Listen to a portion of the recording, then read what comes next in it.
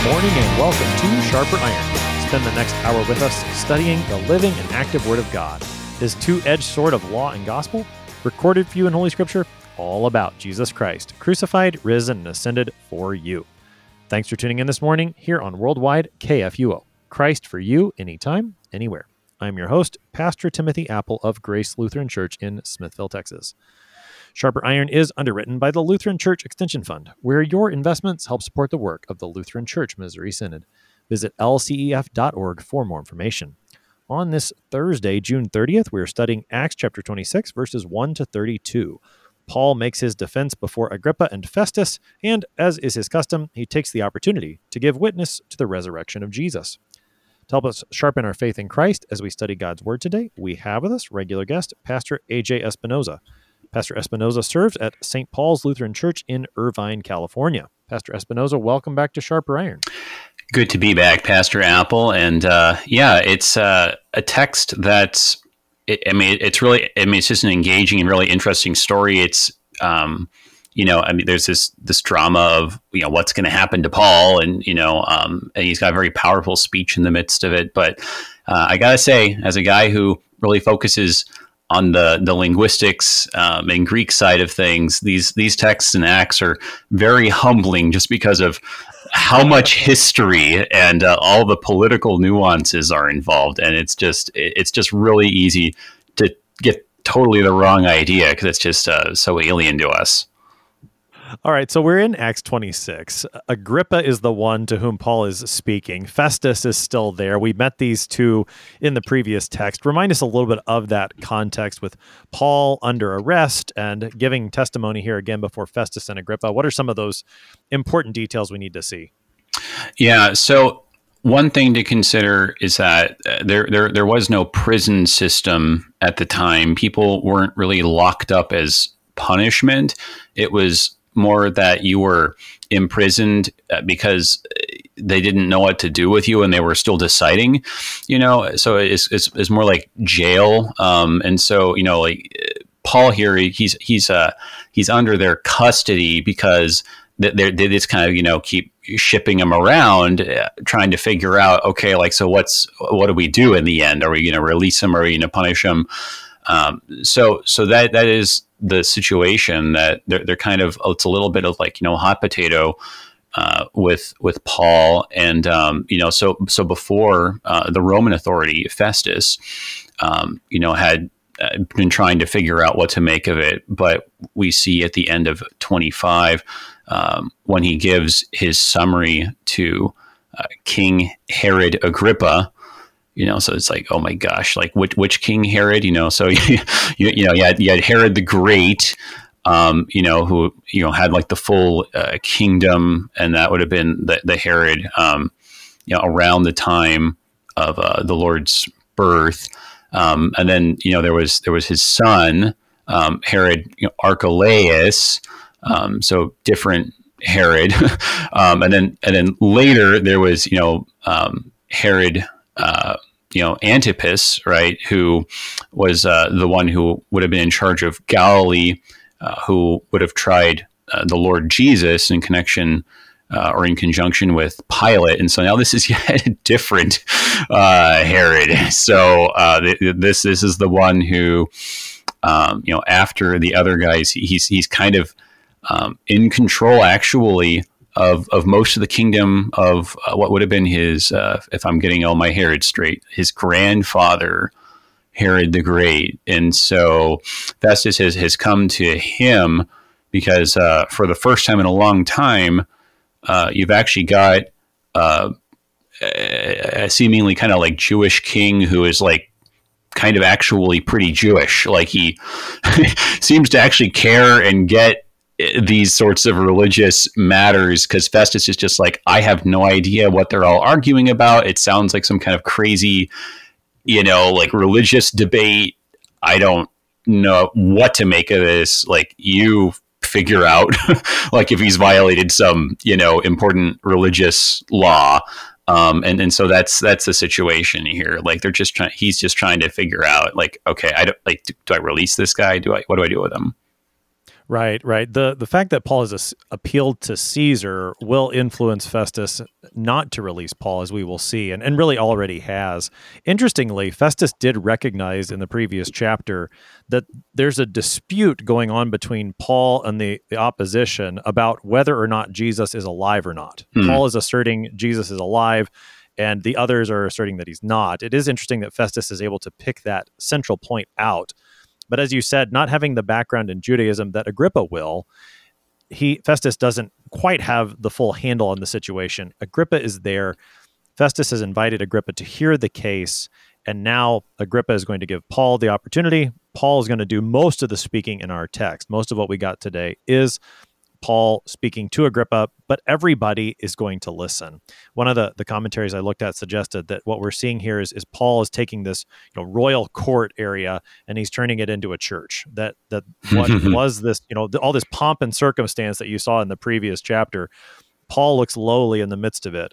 But here is Paul who's going to preach the gospel into this royal court. So let's read. Let's see what Paul has to say here in Acts chapter 26. So Agrippa said to Paul, "You have permission to speak for yourself." Then Paul stretched out his hand and made his defense. "I consider myself fortunate that it is before you, King Agrippa, I am going to make my defense today against all the accusations of the Jews, especially because you are familiar with all the customs and controversies of the Jews. Therefore, I beg you to listen to me patiently. My manner of life from my youth, spent from the beginning among my own nation and in Jerusalem, is known by all the Jews. They have known for a long time, if they are willing to testify, that according to the strictest party of our religion, I have lived as a Pharisee. And now I stand here on trial because of my hope in the promise made by God to our fathers, to which our 12 tribes hope to attain, as they earnestly worship night and day. And for this hope I am accused by Jews, O king. Why is it thought incredible by any of you that God raises the dead? I myself was convinced that I ought to do many things in opposing the name of Jesus of Nazareth. And I did so in Jerusalem. I not only locked up many of the saints in prison after receiving authority from the chief priests, but when they were put to death, I cast my vote against them. And I punished them often in all the synagogues, and tried to make them blaspheme. And in raging fury against them, I persecuted them even to foreign cities. In this connection, I journeyed to Damascus with the authority and commission of the chief priests. At midday, O king, I saw on the way a light from heaven, brighter than the sun, that shone around me and those who journeyed with me. And when we had all fallen to the ground, I heard a voice saying to me in the Hebrew language, 'Saul, Saul, why are you persecuting me? It is hard for you to kick against the goads.' And I said, 'Who are you, Lord?' And the Lord said, 'I am Jesus whom you are persecuting. But rise and stand upon your feet, for I have appeared to you for this purpose, to appoint you as a servant and witness to the things in which you have seen me, and to those in which I will appear to you, delivering you from your people and from the Gentiles, to whom I am sending you, to open their eyes, so that they may turn from darkness to light and from the power of Satan to God, that they may receive forgiveness of sins and a place among those who are sanctified by faith in me. Therefore, O King Agrippa, I was not disobedient to the heavenly vision, but declared first to those in Damascus, then in Jerusalem, and throughout all the region of Judea, and also to the Gentiles, that they should repent and turn to God, performing deeds in keeping with their repentance. For this reason, the Jews seized me in the temple and tried to kill me. To this day, I have had the help that comes from God. And so I stand here, testifying both to small and great, saying nothing but what the prophets and Moses said would come to pass, that the Christ must suffer, and that by being the first to rise from the dead, he would proclaim light both to our people and to the Gentiles." That is Paul's speech before Agrippa. That takes us through verse 23 of our text. So, Pastor Espinosa, a lot here. We've heard Paul go through some of this history before. There is some new material that he adds, probably for the purposes of which he's testifying here to Agrippa. Take us just into the introduction, verses 2 and 3. This sounds like the way that you would start a speech before a king. What do we need to see in the way Paul opens his speech? Yeah, I suppose even before that, like a nuance that's in the Greek is that Agrippa, the word of speaking and what he says, like you have permission to speak for yourself, it implies some kind of deliberation on Agrippa's part, like he's heard everything that Festus had to say, and he's like, well, that being the case, as the king, like it's been granted to you permission to speak for yourself. So, I mean, you kind of have from the outset that Agrippa is, to a certain extent, kind of being pretty reasonable and maybe even like charitable towards Paul. And I think that Paul is a little bit actually grateful for that. I mean, like in his language there, where he's like, I consider myself fortunate. I mean, he really has some legitimate reasons for considering himself fortunate. But like when it says like he like stretched out his hand, that would seem to be in kind of like a bowing gesture of some kind. So I mean, like he is grateful that he is getting in some ways the opportunity to actually be able to speak for himself, because like in the previous chapter, he was saying pretty pessimistic, like, okay, yeah, but if you hand me over to, the people in Jerusalem, like we know how that goes, Christians being tried in Jerusalem. So I think he is actually kind of grateful here. And he is, I mean, kind of like showing a certain kind of respect for that. And I think that, despite, this being another Herod, there's a lot of good things you have going for Agrippa. He seems to be someone who, he like tried for lack of a better word, like when the emperor wanted to try to erect a statue of himself in the temple, he objected to that and tried to not have it be defiled. And, he tried to observe the Mosaic law.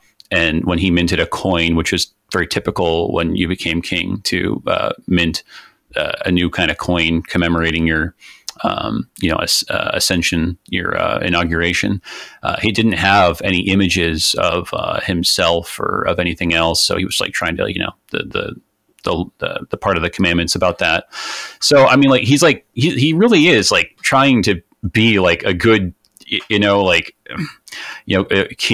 of the Jews, king of his people. But Paul's, I think kind of, trying to play that up, in a, not in a manipulative way, but in a respectful one. Yeah, no, I think you're right. Not manipulative, but respectful and truly grateful for the audience that he has here with Agrippa, one who will be more familiar with the situation that is at hand and the background to it, some of the controversies that do exist within Judaism, within the parties of Judaism. Agrippa's going to be able to see that from a more of an insider perspective, certainly more of an insider perspective than someone like Festus. And so, Paul is definitely grateful to have Agrippa listening to him at this point. Yeah, I think so. And I think, I guess the two things like in his introduction, which I think are pretty important, but are pretty difficult, I think, for us, and easy to be misunderstood.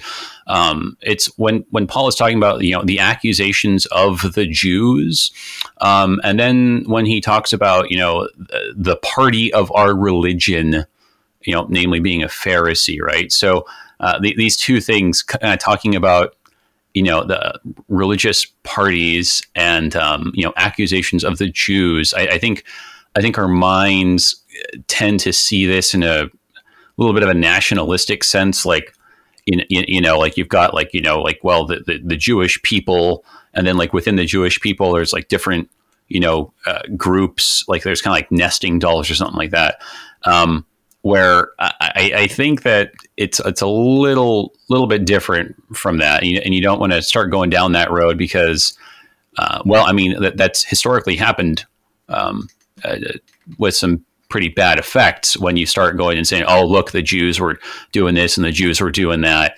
The Jews are just, so bad and they've done some terrible things. Like that's kind of the logic that's been followed, but I don't think that's what Paul is getting at. He is obviously himself, Jewish, you would say, in a sense. He's definitely a Hebrew, and he's talking to one, King Agrippa. So that's not what he's trying to say. And it can be very problematic if we start going down that road.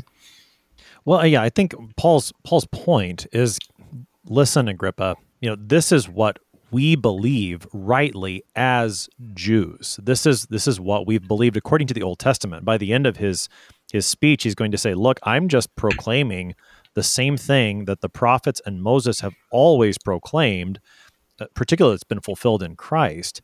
But I think the point that he's making is saying, yes, I am with you, and I'm being somehow persecuted, and I'm standing here arrested, really because I've been preaching what we've always believed, this hope that's ours in the resurrection. And I did so, in fact, as one of the most zealous of us. I think he's really trying to include himself with them and saying, this is the true continuation of what we've believed. What I'm preaching, Paul says, is the true continuation of what we've always believed. And you, Agrippa, should recognize this.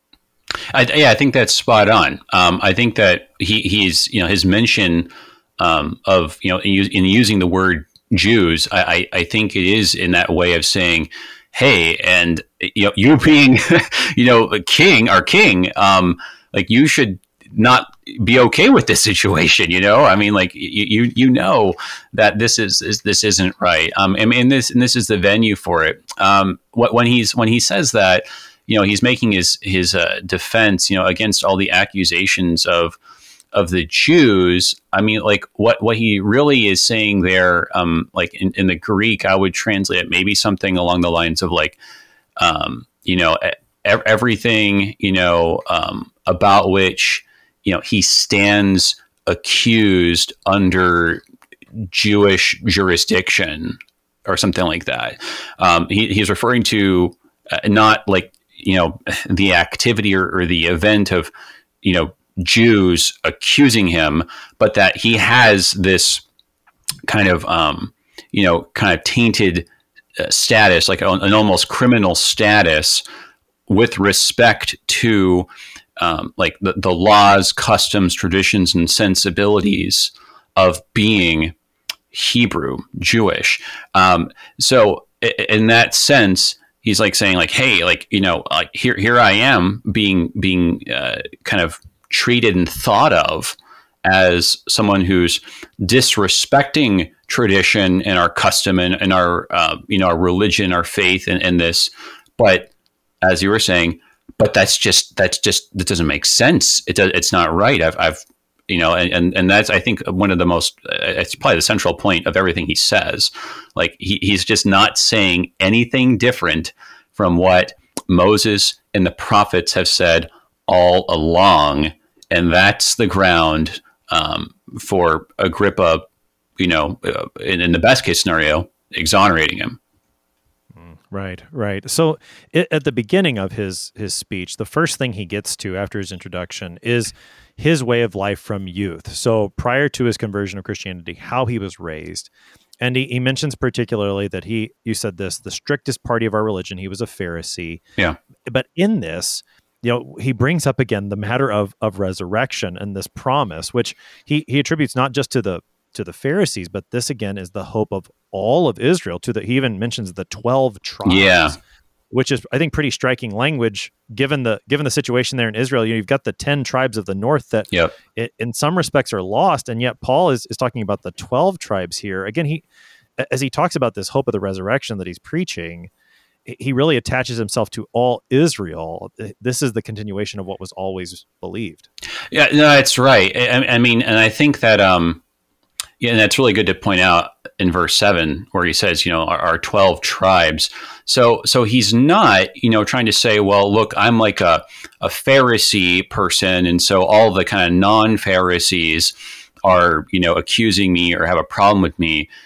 It's much more pluralistic than that. Like when he says, the translation there, according to the strictest party of our religion. I mean, like I don't I don't think ancient people had really even a sense of religion like we do. Like we kind of think of religion as sort of like either like an institution that you can kind of be a member of, or kind of like an official set of doctrines that you can like subscribe to. And that's just not really, strictly speaking, what he means. It's sort of, if I had to like try to give a little bit of a translation of this part, it's, he's kind of trying to say like, he had or was a part of the most rigorous form of piety practiced among us, right? So it's like, it's not really as if he's saying that he's like some kind of only this particular faction or something like that, but it's closer to honestly someone today saying that they're, like an environmentalist or a tech geek, or that they're a gamer, or that they're old school, or they're a foodie, right? I mean, these are kind of very overlapping kinds of descriptions that are kind of like on a spectrum. And, you kind of say, well, kind of, maybe everyone's that, like, to a certain extent these days, right? With regard to any one of those things. So he's trying to say not that like, he's kind of this and everyone else is not, but just, that he kind of, has been trying to live, with his utmost ability. I mean, kind of in a way, almost, this is sort of like somebody today, I'm just thinking about the trials that are, happening in our case. Someone kind of saying like, hey, look, I've been super patriotic all my life. I've been I've been a patriot like my whole life. And that's not saying, I'm only this kind of faction, but rather it's kind of the opposite, saying like, I really consider myself tied to all of us. And I kind of, hold dearly in the most kind of devout way, the things that all of us have in common.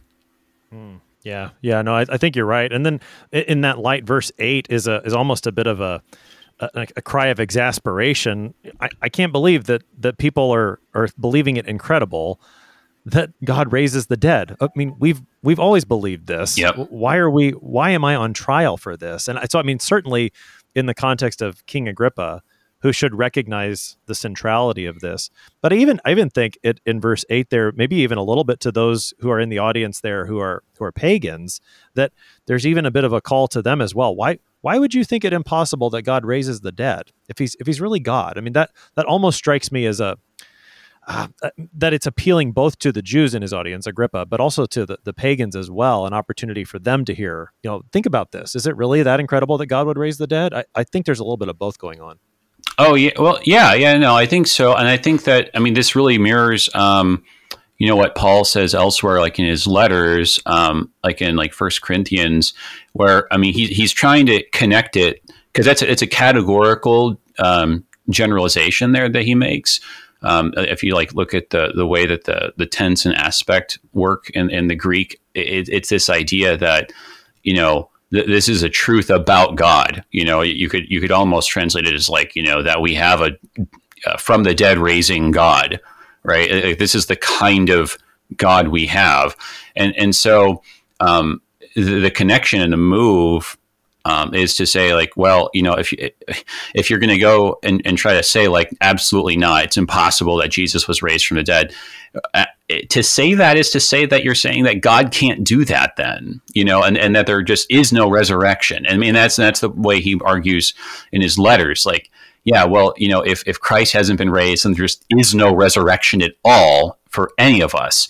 And that's a huge problem. And so, he's making the move, like that, if you're going to go and not even be open-minded at all to the possibility that this maybe happened, it's because you really don't believe that there is any resurrection then, which I think is not like, again, I don't think it's actually manipulative or tricky. Like this is like some kind of like, Aristotle, Socrates kind of, logic move, but I think he's getting to the heart of it. like you guys are, you talk a big game about like, like the spirituality and God, like having, this hope of this resurrection for our people and this, But if you have zero open-mindedness towards this gospel proclamation, do you really believe what you say that you believe? Well, and this is where I just love Paul's approach here, because on the one hand, as he speaks in this way, he does make defense of himself. And he does show that what he's doing is legal, both certainly from a Roman perspective and also from a Jewish perspective. But that's really not his ultimate aim. Right. It's not just the defense of himself, but proclaiming the gospel. And the way that he weaves those two together so seamlessly, and again, for the ultimate purpose of the proclamation of the gospel, is just remarkable to me. I love to watch this. Yeah, it is. And I think it's important for us to, I really like the point you just made. It's important for us to understand what he is trying to do, because he made a point about this in the previous chapter. It was like chapter 25, verse 11, where he says, I do not seek to escape death. And he says that, he makes that point like in several places, in his letters and in Acts. But his goal, the whole point is not, his religious liberty has been violated and he wants to stand up for his rights. It's not that. Even the verb that's used, which he uses, where he says, he make a defense, back in verse 2. Really the verb means to sort of knock down or dismiss or defeat false accusations. So the point is, not really so much to get to free himself or to restore his liberty or something like that, but really to kind of like scrape the mud off of the name of Jesus. To deal with like the falsehoods and expose those for what they are, as he uses in his Gospels, the idea of bringing them into the light. That's the goal. This kind of giving an answer or making a defense. It's not really about his own situation and standing per se. Right. He is giving testimony to Jesus Christ, as he has done all along, and he will continue to do. We're going to take a short break here on Sharper Iron. You're listening to us talk about Acts 26 this morning here on KFUO. I got Pastor AJ Espinoza as our guest. We'll be right back. Please stick around.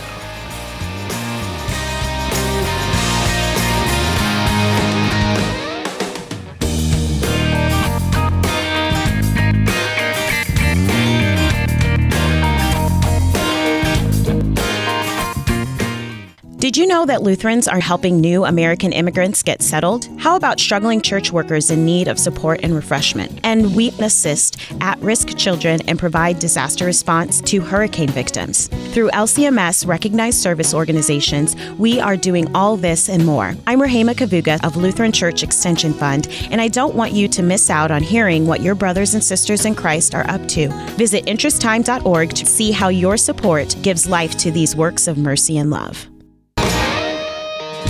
Welcome back to Sharper Iron. It is Thursday, June 30th. We're studying Acts chapter 26, verses 1 to 32 with Pastor AJ Espinoza. He serves at St. Paul's Lutheran Church in Irvine, California. Pastor Espinoza, prior to the break, we left off in Paul's speech as he continues to recount his history. He's talked about how he has believed and always believed and been raised in the resurrection of the dead. That is the hope that they have. He continues by speaking about how at one time he persecuted Christianity in verses 9 through 11. Again, we've seen this from Paul. We've heard him talk about it before. What are some of the particular points he brings out in front of Agrippa that we need to see? Well, I think that, after you're kind of bringing this out in verse 8, that, hang on, why do you guys think that this is just categorically impossible, right? Shouldn't you be open-minded to this? So, he's, kind of implicitly saying that they're not being reasonable, that they're being extreme. And then actually, I think he makes the move then in verse 9 where he's like, well, you know what? I was actually a bit of an extremist myself before. And I think that's what he brings out in his story, that it's not even like he just didn't believe, in Jesus of Nazareth, or, Jesus, the Nazarene, I think is a little bit closer to like what the Greek sense is. It's that he just, he was like overzealous. It says like, I not only locked up many of the saints in prison, but I would like go around to like all the synagogue meetings and like, add an extra vote like against them, like this is I don't know, like you think of there have been some like, movies or stories told about this where there's like some in America where there's people who are kind of activists, and they will actually travel around and try to get on the jury for different cases, which can be kind of problematic and legally in some cases. But they're trying to, because they want to go and then influence the juries to like go a certain way, because they're trying to like actually kind of influence law from this particular angle, right? So it's like it's very extreme here that like most people who are just trying to be patriotic or zealous or devout or pious, like it's an extreme that they would not go to, and he says in 11, he's trying to make them blaspheme, right? He's like trying to like trip them up in their words to like get them to get convicted of something stronger than they would have been otherwise. So just everything in his description is just, yeah, I used to be overboard myself. So it's an interesting move where he shows some sympathy, and where I think in that respect he's trying to kind of in this sympathetic way bring them around and say, yeah, I snapped out of this kind of extreme posture I had taken, and inviting them to make a similar move. Right. Well, and not so much that he snapped out of it, but that Jesus came and snapped him out of it. That's where Paul takes us next. In verses 12 and following, he recounts his conversion, which Luke recorded for us in chapter 9. Paul has recounted this before. In chapter 22, he recounted his conversion, and here again, before Agrippa, he does so once again. What are some of the features that Paul brings out here that maybe we don't see in Acts 9 or in Acts 22? Well, I think the thing that maybe stands out for more people more readily is the bit in the quote, why are you persecuting me? It's hard for you to kick against the goads. He hasn't mentioned that part in his other retellings of it. And I wonder, he says there, he heard a voice saying, in the Hebrew language. So that's to say, like in Aramaic is the thought that, most people would have. I wonder if this is sort of an Aramaic, maybe, I don't know. It's possible that he could have just actually said that in Aramaic, or that it's an Aramaic saying or idiom or something like that, that his, maybe, the kind of Jewish audience would kind of like hear that and be like, oh yeah, kind of, when you kind of use something that like they get, and maybe Festus is like, what's that mean? So, it would seem to have something to do with being stubborn, like being a stubborn animal or something like that, which, it does fit, of course, his other tellings of the story, the idea that, he's God's chosen instrument who has to, suffer for the sake of, his name. So, this kind of idea that, he is the instrument of Jesus, but he's just been a very bad one so far. And it's like, Paul, it's like, you're going to end up doing this for me, but it's just going to be more painful for you if you keep going about it like this.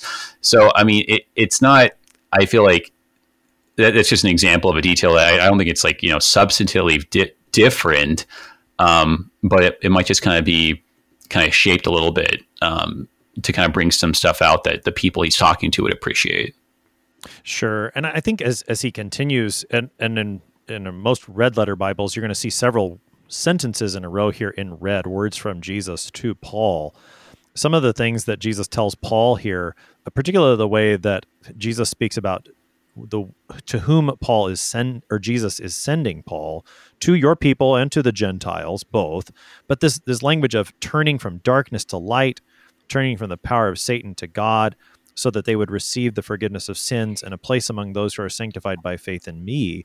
That's what happens for Paul at that moment of his conversion. And again, that seems to be what Paul's up to right here in front of Agrippa, is doing these very things that Jesus sent him to do. Yeah, that's right. And I really like, too, just how so much of his language just, it's just such in lockstep with the Gospels themselves. I mean, this language of, opening their eyes, turning from darkness to light, that sounds so much, of course, like particularly John.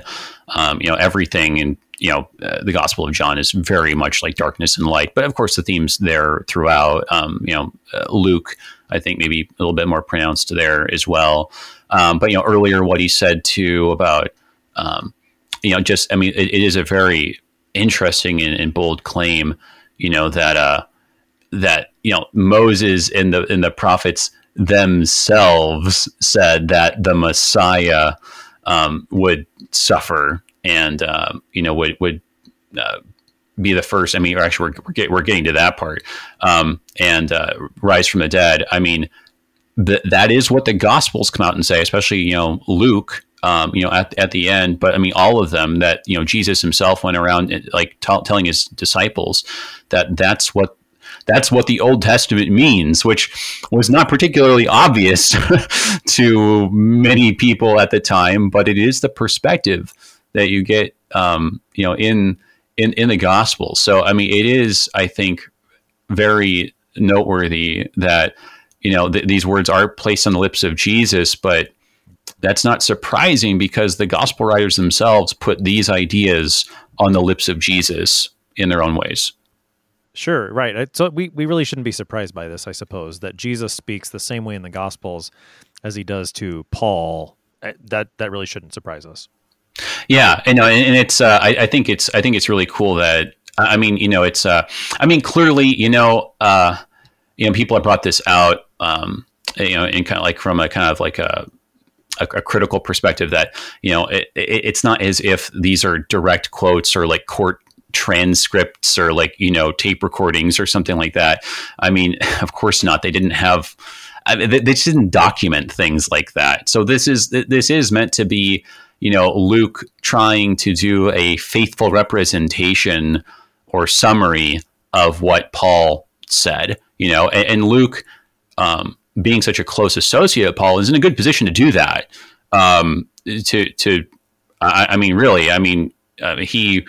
He could have, I think, been asked by Paul to write something on his behalf, and he could have done it, But it's so you have Luke, doing this, and it's just evident all over the place that Luke is doing a darn good job. Like he's not just making something up and it's like, oh, but Jesus didn't really talk like that, or like the Gospel writers, they didn't really, that wasn't their perspective. Like, no, like they really all were on the same page here.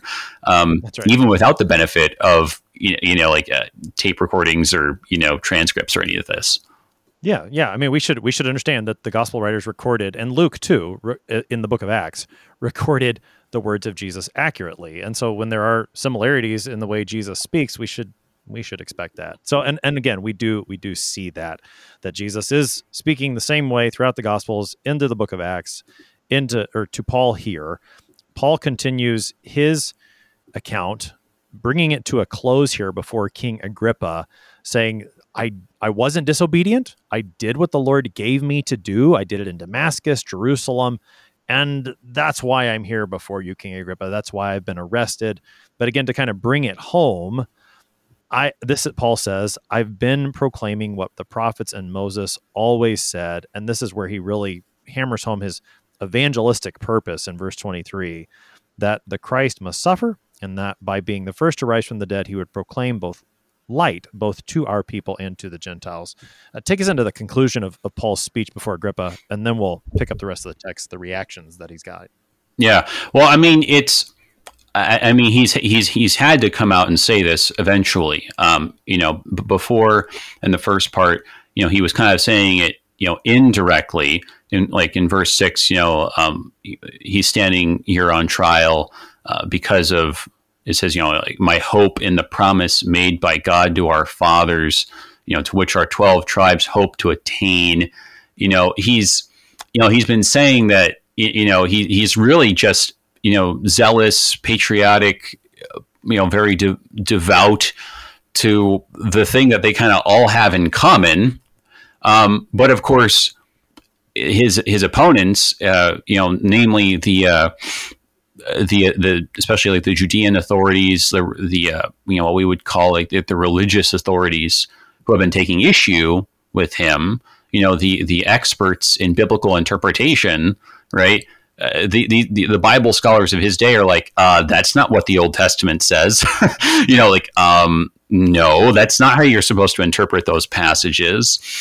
So that really is the thing that he's coming out and saying, like, no, but this really is actually the right way to read the Old Testament.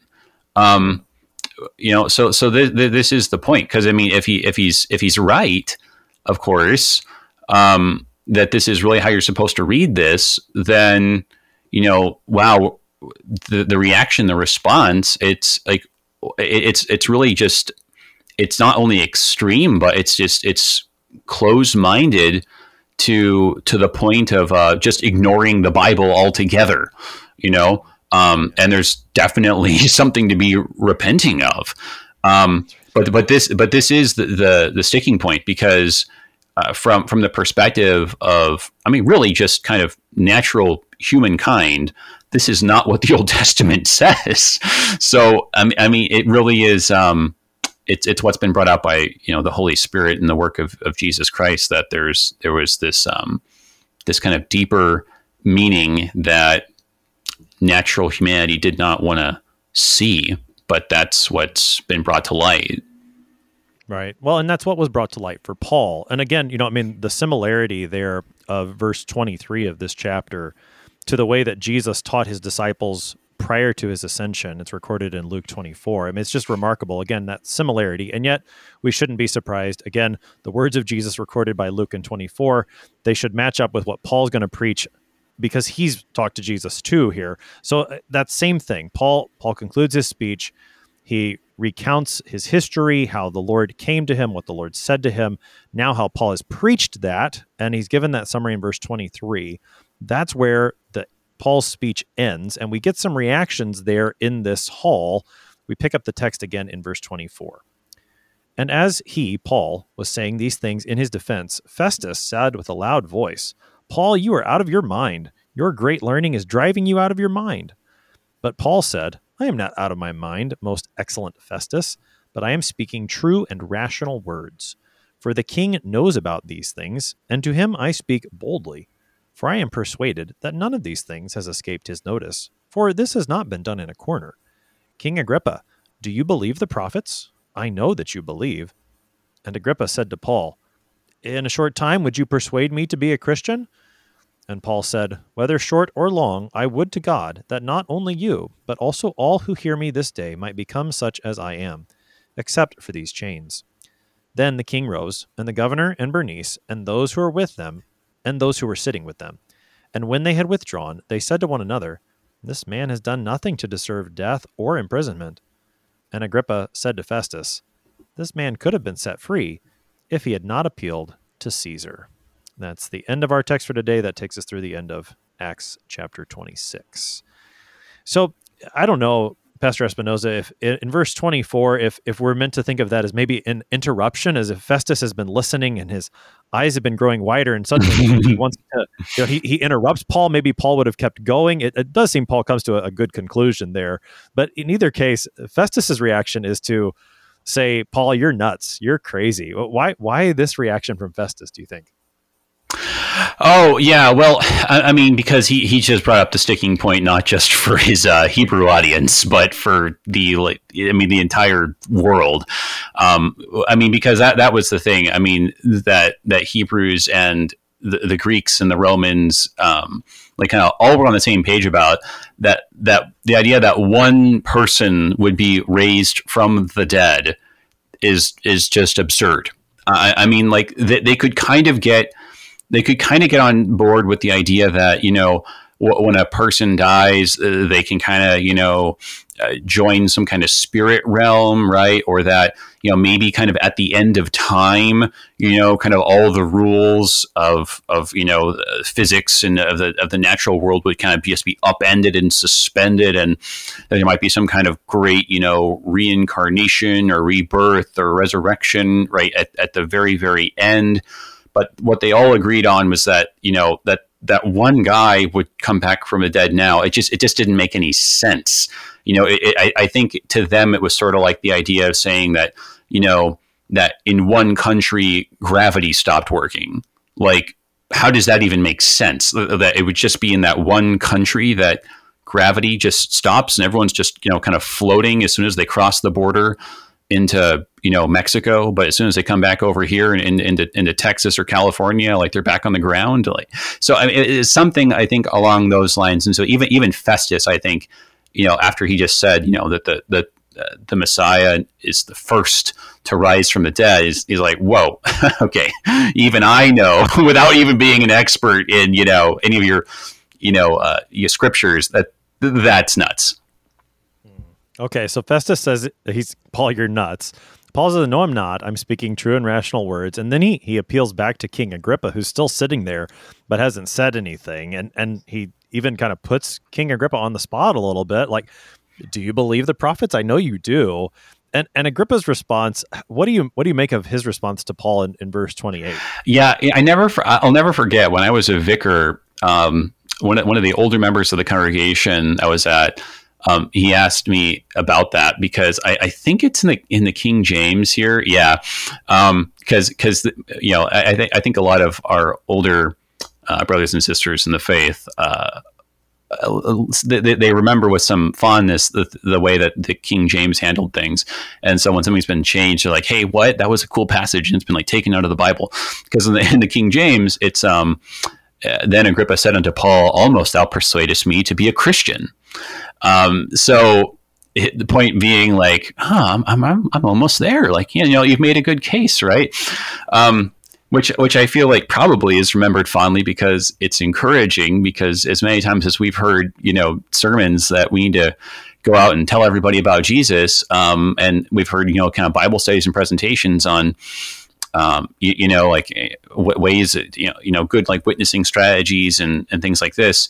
The thought that, you're kind of given an example of someone kind of pulling this off is, encouraging. And so I don't think that's, I don't think that's wrong-minded, but I think it is true of the language that it is more of a question said with a little bit of incredulity, because as you said, Paul is being very aggressive and he's like, King Agrippa, do you believe the prophets? I know you do, and like he's trying to get Agrippa to say, well, yeah, Paul, I do believe the prophets, so I guess you're right.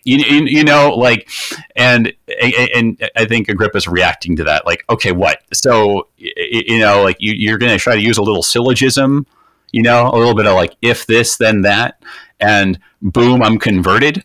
What do you think, man? You're not. So I think he is also replying in a kind of incredulity, kind of like Festus is there, which I mean, for us then, I think it's not that Paul was unrealistic or naive, he thought that he almost had him.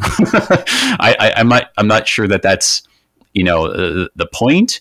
And I don't think that we should be taking this to mean I don't know what, if we kind of trap someone in a kind of like logical puzzle, that they're just going to be like, oh man, I guess you proved me wrong and I'm a Christian now. I think our brains shouldn't go there. And I think it's just more kind of really Festus and Agrippa not really understanding Paul, and they're reacting this way because they are still in the darkness, and they're kind of making a caricature out of what Paul's saying. Yeah. You do see then Paul's desire in verse 29. He expresses it very clearly that his desire is that people would be like he is, except for the chains he says. But I think, I think the point is, what Agrippa, I'll take that response for what it's worth, but I do want you to be a Christian just like I am. I think that's his desire. Yeah, no, and I love what he said. I was chuckling because I think he actually does mean that humorously. Like Paul is responding like, well, yeah, man, if you want to convert, that'd be great. But I think he's trying to say like, yeah, but I didn't obviously think that, I was just going to boom on the spot, and there you were.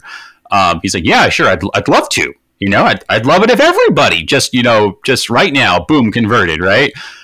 But obviously he didn't expect that. And I think that's why he's using the humor, because he's like, yeah, sure. I'd love it if everybody was exactly how I was, so he's speaking a little hyperbolically, which is then why he backs off humorously with the, well, except not being in chains, trying to defend their life, about to get shipped off to Rome. Right. So, I think it shows that Paul is realistic and he gets this and understands. But it's Festus and now even Agrippa, as reasonable as Agrippa's been, they just don't really get Paul. And it's, of course, easier to just kind of dismiss a caricature of someone than to just seriously deal with the complexities of their very different perspective. Yeah. So then the text wraps up. People get up, they leave. The discussion, the trial after the trial is that, look, he's really innocent. And Agrippa even says, if he hadn't appealed to Caesar, we could set him free.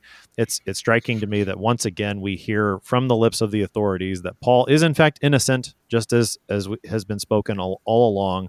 They know he's innocent, but he will continue on to Rome to give testimony to the Lord there, just as the Lord has promised. We have about 2 minutes here left on the morning. Pastor Espinoza, help us to wrap things up on this text. A lot here in Paul's speech and the reactions to it. What do we need to take for it for our building up in the Christian faith?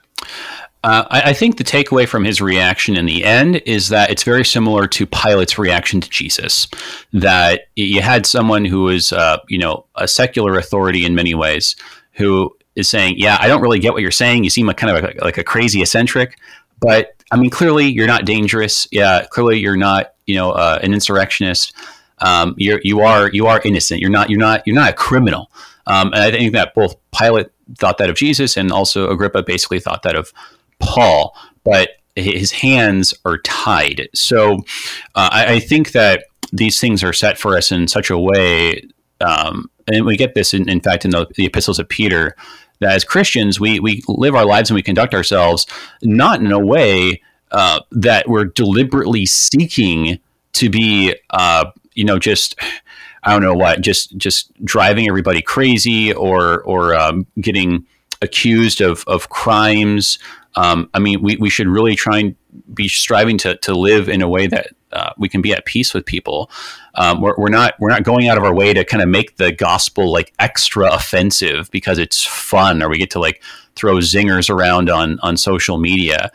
So I think you have an example of how the gospel is kind of offensive enough already, just because human nature just doesn't want to accept it.